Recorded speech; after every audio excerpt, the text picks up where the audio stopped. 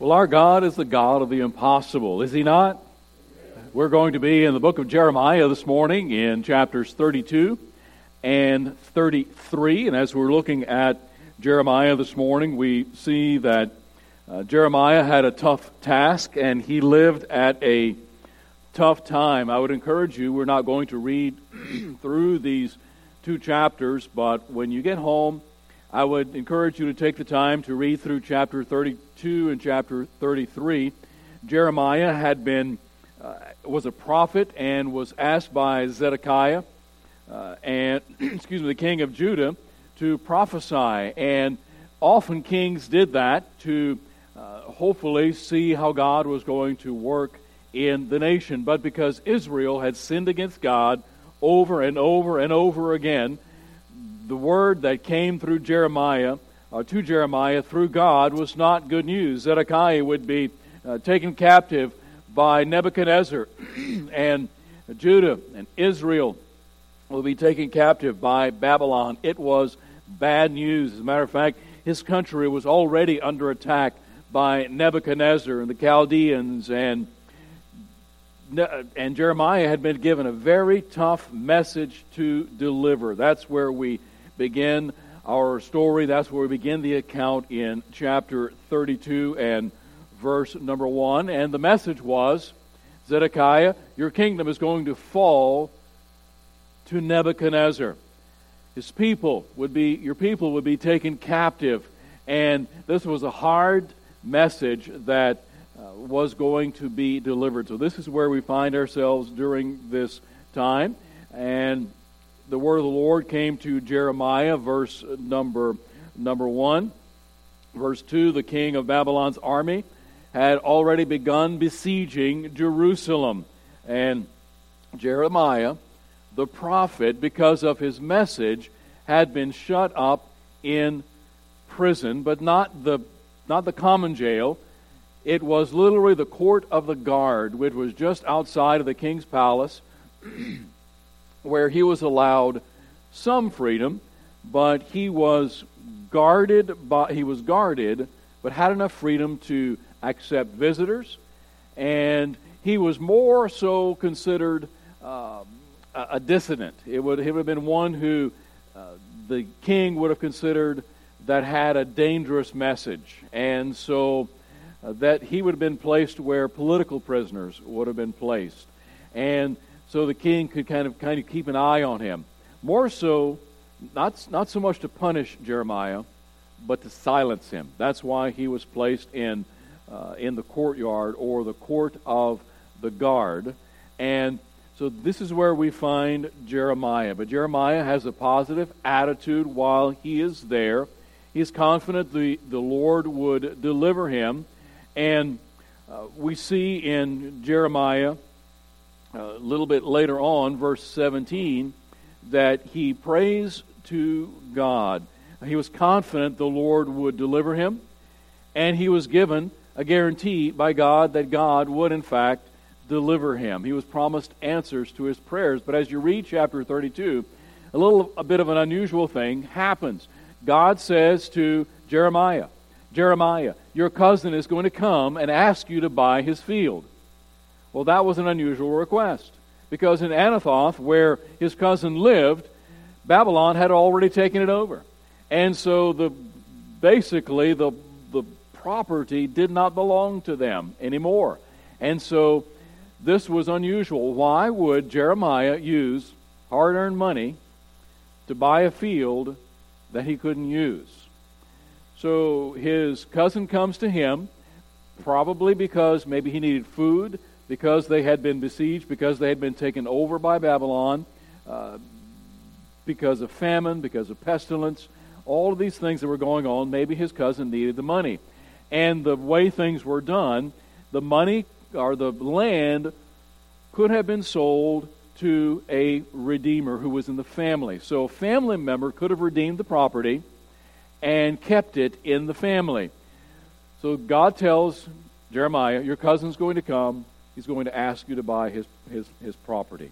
So this is what Jeremiah does. He comes, he buys the property, he weighs out the money, 17 shekels I believe it was, and he has the paperwork done. He has the paperwork notarized, it's witnessed. He has it sealed, and 2 copies, one sealed, the other not, put in an earthen jar. And what we see is God telling, or God showing to Jeremiah, it might look bad now. The destruction might be complete of Jerusalem and Judah, but not final. One day, you'll have access to that property. So Jeremiah had a God of the impossible. Let's take a look at Jeremiah 32:17, where we see Jeremiah had confidence. Jeremiah had the confidence that God would take care of him. Jeremiah had confidence in verse number 17. He says, "Ah, Lord God, behold, you have made the heavens and the earth by your great power and outstretched arm. There is nothing too hard for you." Notice that's how Jeremiah approaches God. God, I know that you are in control. God, I know that you are powerful. You are so powerful that you were able to create the heavens and the earth. And so his estimation of God was, God, there is nothing too hard for you. The news is bad. There's going to be utter destruction of Jerusalem and Judah. But, God, I'm still trusting you to restore everything because there's nothing too hard for you. Creation had convinced Jeremiah of God's power. You made the heaven and the earth. There's nothing too hard for you. Genesis chapter 1 verse 1 proves that God can do anything because he can speak something out of nothing. He can speak the whole universe. He could speak everything out of nothing into existence. Because you see, miracles are easy for God. We sometimes think that we have to pray so hard for God to work a miracle because God has to work himself up to doing a miracle. God literally just needs to speak it in order for the miracle to take place. Miracles are easy for the God of creation. Just one look at the star-filled sky ought to tell us that God can do it. We see that in Psalm 19, verse 1. The psalmist talks about the majesty of the universe and the stars in the sky and how God is so powerful. Verse 1, the heavens declare the glory of God. When we look at a starlit sky, we see a manifestation of the glory of God. And the firmament, the psalmist says, shows his handiwork. Our redemption ought to reveal the power of God, that through the death of Christ on the cross, through the penalty paid on the cross of Calvary, that God would have the power to redeem us, buy us back from the slave market of sin, and give us brand new life, ought to reveal to us or show to us God's power.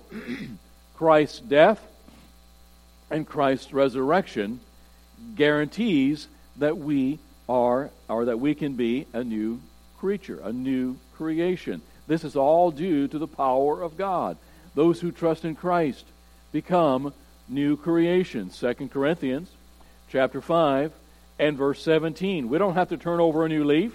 We don't have to try very hard to be better or to do good, because the Bible says God performs a miracle in our life. Therefore, if anyone is in Christ, if we've trusted Christ as our Savior and realized that Jesus is God, died on the cross in our place because we're sinners separated from God, He is a new creation. The Bible says, old things have passed away.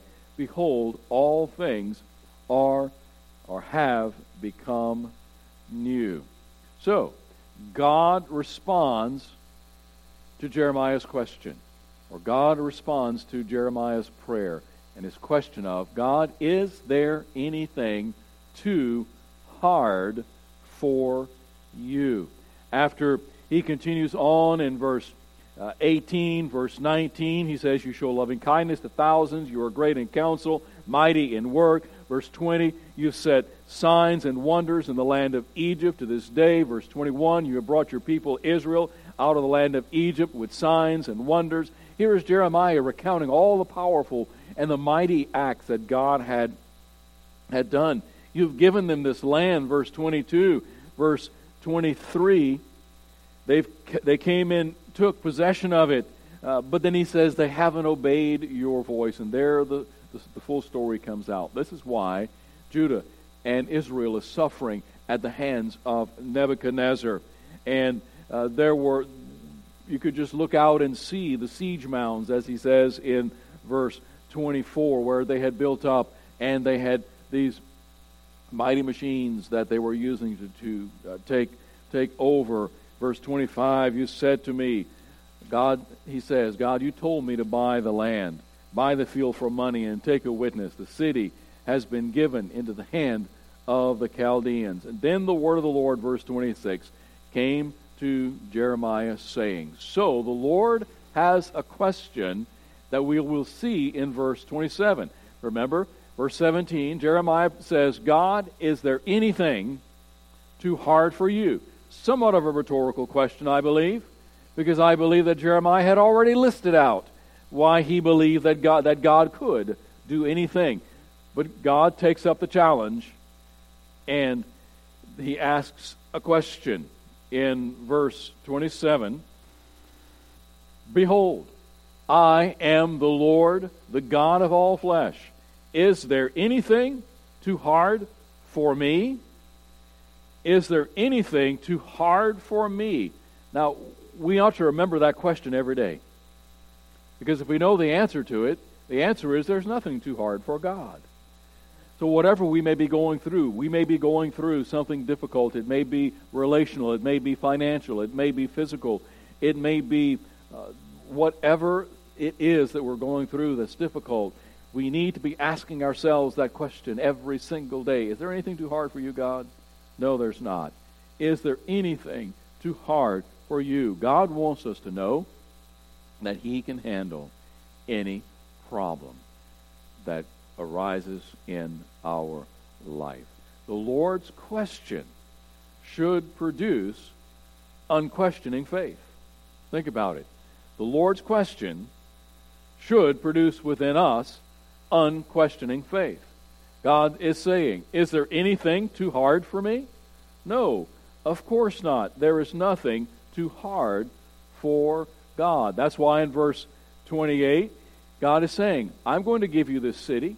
It may not be now, but it will be eventually. Don't worry. There's nothing too hard for me. It may seem bleak now, but one day everything will be better. I will restore.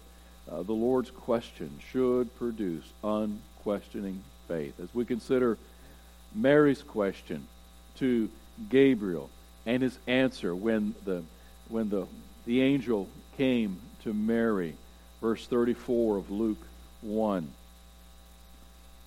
34 to 37. Then Mary said to the angel, how can this be, since I do not know a man? And the angel answered and said to her, the Holy Spirit will come upon you, and the power of the highest will overshadow you. Therefore also that Holy One who is to be born will be called the Son of God. Verse 36, now indeed Elizabeth, your relative, has also conceived a son in her old age, and this is now the 6th month for her who was called barren. For with God, what do we hear? Nothing is impossible. So God's question in Jeremiah 32:27, is there anything too hard for me?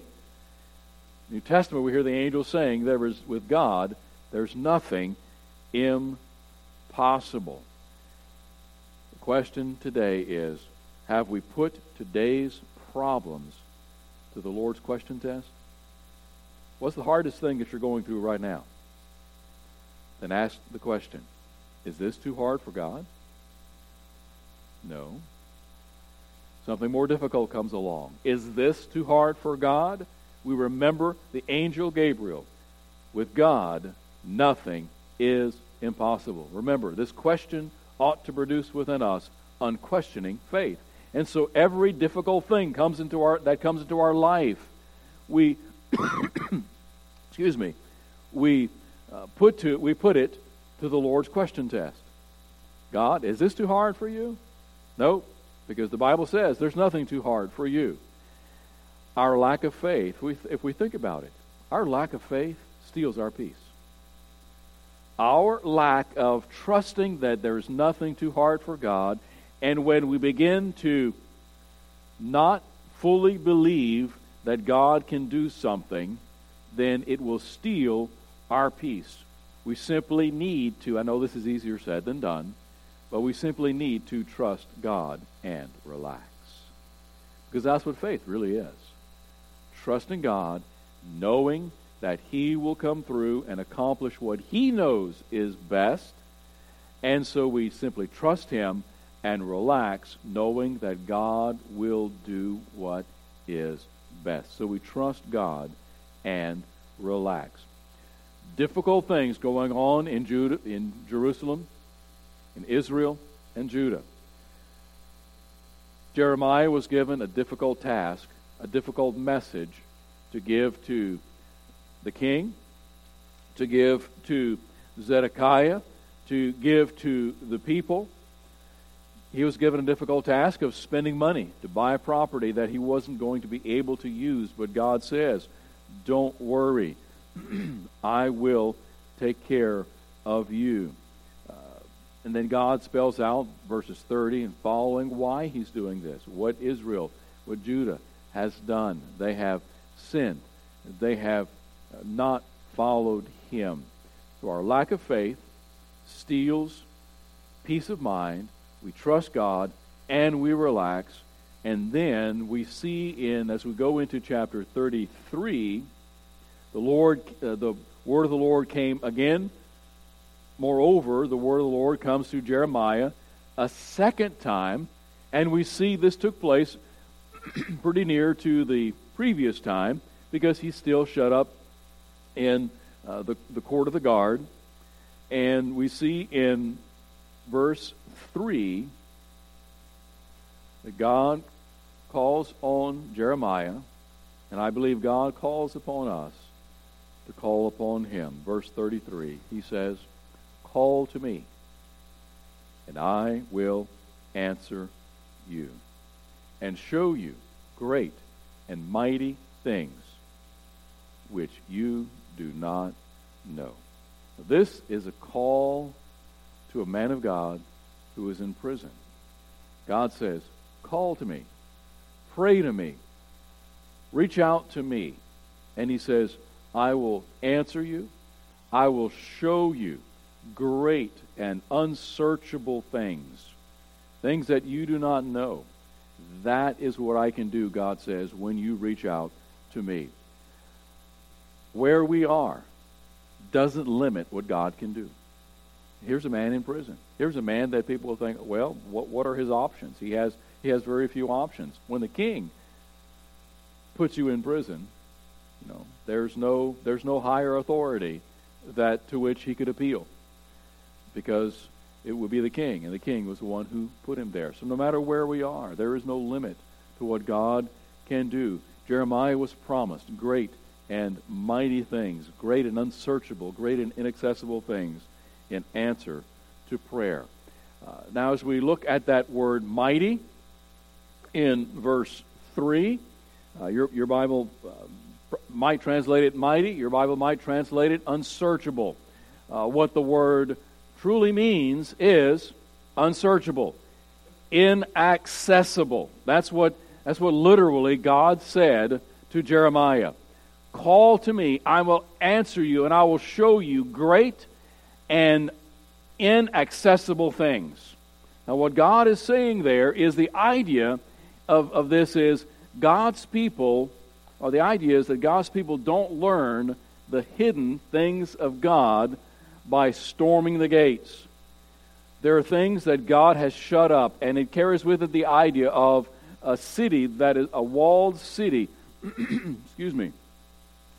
And so there are things that only God knows, that God has shut up, that God has hidden, that are unsearchable by humankind, that are inaccessible to us. But God says, call to me, And I will show you those things that the common man, that's not common knowledge, things that average people who do not know me have no access to. So he says, call upon me, and I will show you great and unsearchable things. I will show you things that is not available to the common man. Call upon me. And he says, I will show you. So the idea is that we don't learn the hidden things of God by storming the gate or saying, you know what, I'm going to learn about this. I'm going to study and bone up on this and figure out how to do this. But we learn of those things by seeking Him, by approaching Him in prayer. Because Jeremiah asked the Lord to teach him. God showed him these hidden things. God showed him these things that related to the future of His people. I believe today that God wants to reveal to us things that are beyond our understanding, things that are beyond our comprehension, things that are only accessible through Him, by knowing Him, by trusting Him, by having the faith that He will take care of it. So what are we going through today? What are you going through that is causing you pain, causing you to be frustrated, causing you hurt? Is there anything too hard for God? Ask Him the question. Because if you know the answer, no, with God, nothing is impossible. So God, is this thing too hard for you? No. Know that God will take care of it in His time and in His way. So as we bring this to a close this morning, what great and unsearchable things do you need this morning? Could be health, could be financial, could be relational. I don't know what it is. But whatever it is that you and I are going through, whenever we go through it, know that God says, call to me, and I will reveal to you my will, my plan. I will show you great and mighty things. So as we think about this week, let's look in faith to the God of the impossible. I encourage you to read through chapters 32, chapter 33. I think it will bolster your faith. I think it will help you to see that God is a God of justice. You know, God is a God who sometimes needs to put us flat on our back to teach us a lesson. That's what He was doing to Israel. That's what He was doing to Judah. They were going to go through a very, very difficult time. They were going to go through a tough time. They were going to be taken to Babylon for many years. But one day, they would be restored. Although God's judgment was complete, it wasn't final.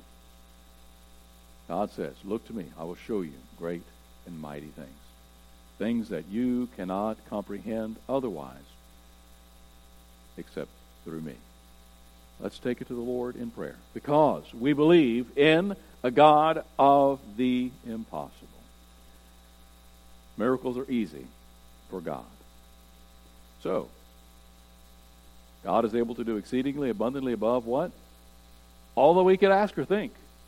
What God can do can exceed our imagination. And some of us have pretty good imaginations. And so God can do even more than that. God is the God of creation. God is the God of redemption. God is the God of the impossible. Let's pray. Lord God, this morning we've come to you in faith, trusting that you can do above and beyond that which we think is able, and that above and beyond that which we are able. So, Lord God, we know that you are, in fact, the God of the impossible. We ask that you would bolster our faith, help us to trust in you and relax, knowing that you are ultimately in control. Be with us today. Father, help us as we may even this week have the opportunity to use this message in the life of someone else, someone who may be hurting, someone whose hopes maybe have been dashed. Lord, may we be able to encourage them. and help them to call out to you. First of all, to call out to you in faith, trusting Christ as their Savior. Lord, we thank you for what you're going to do, what you're going to accomplish in our lives. We pray this in Jesus' name. Amen.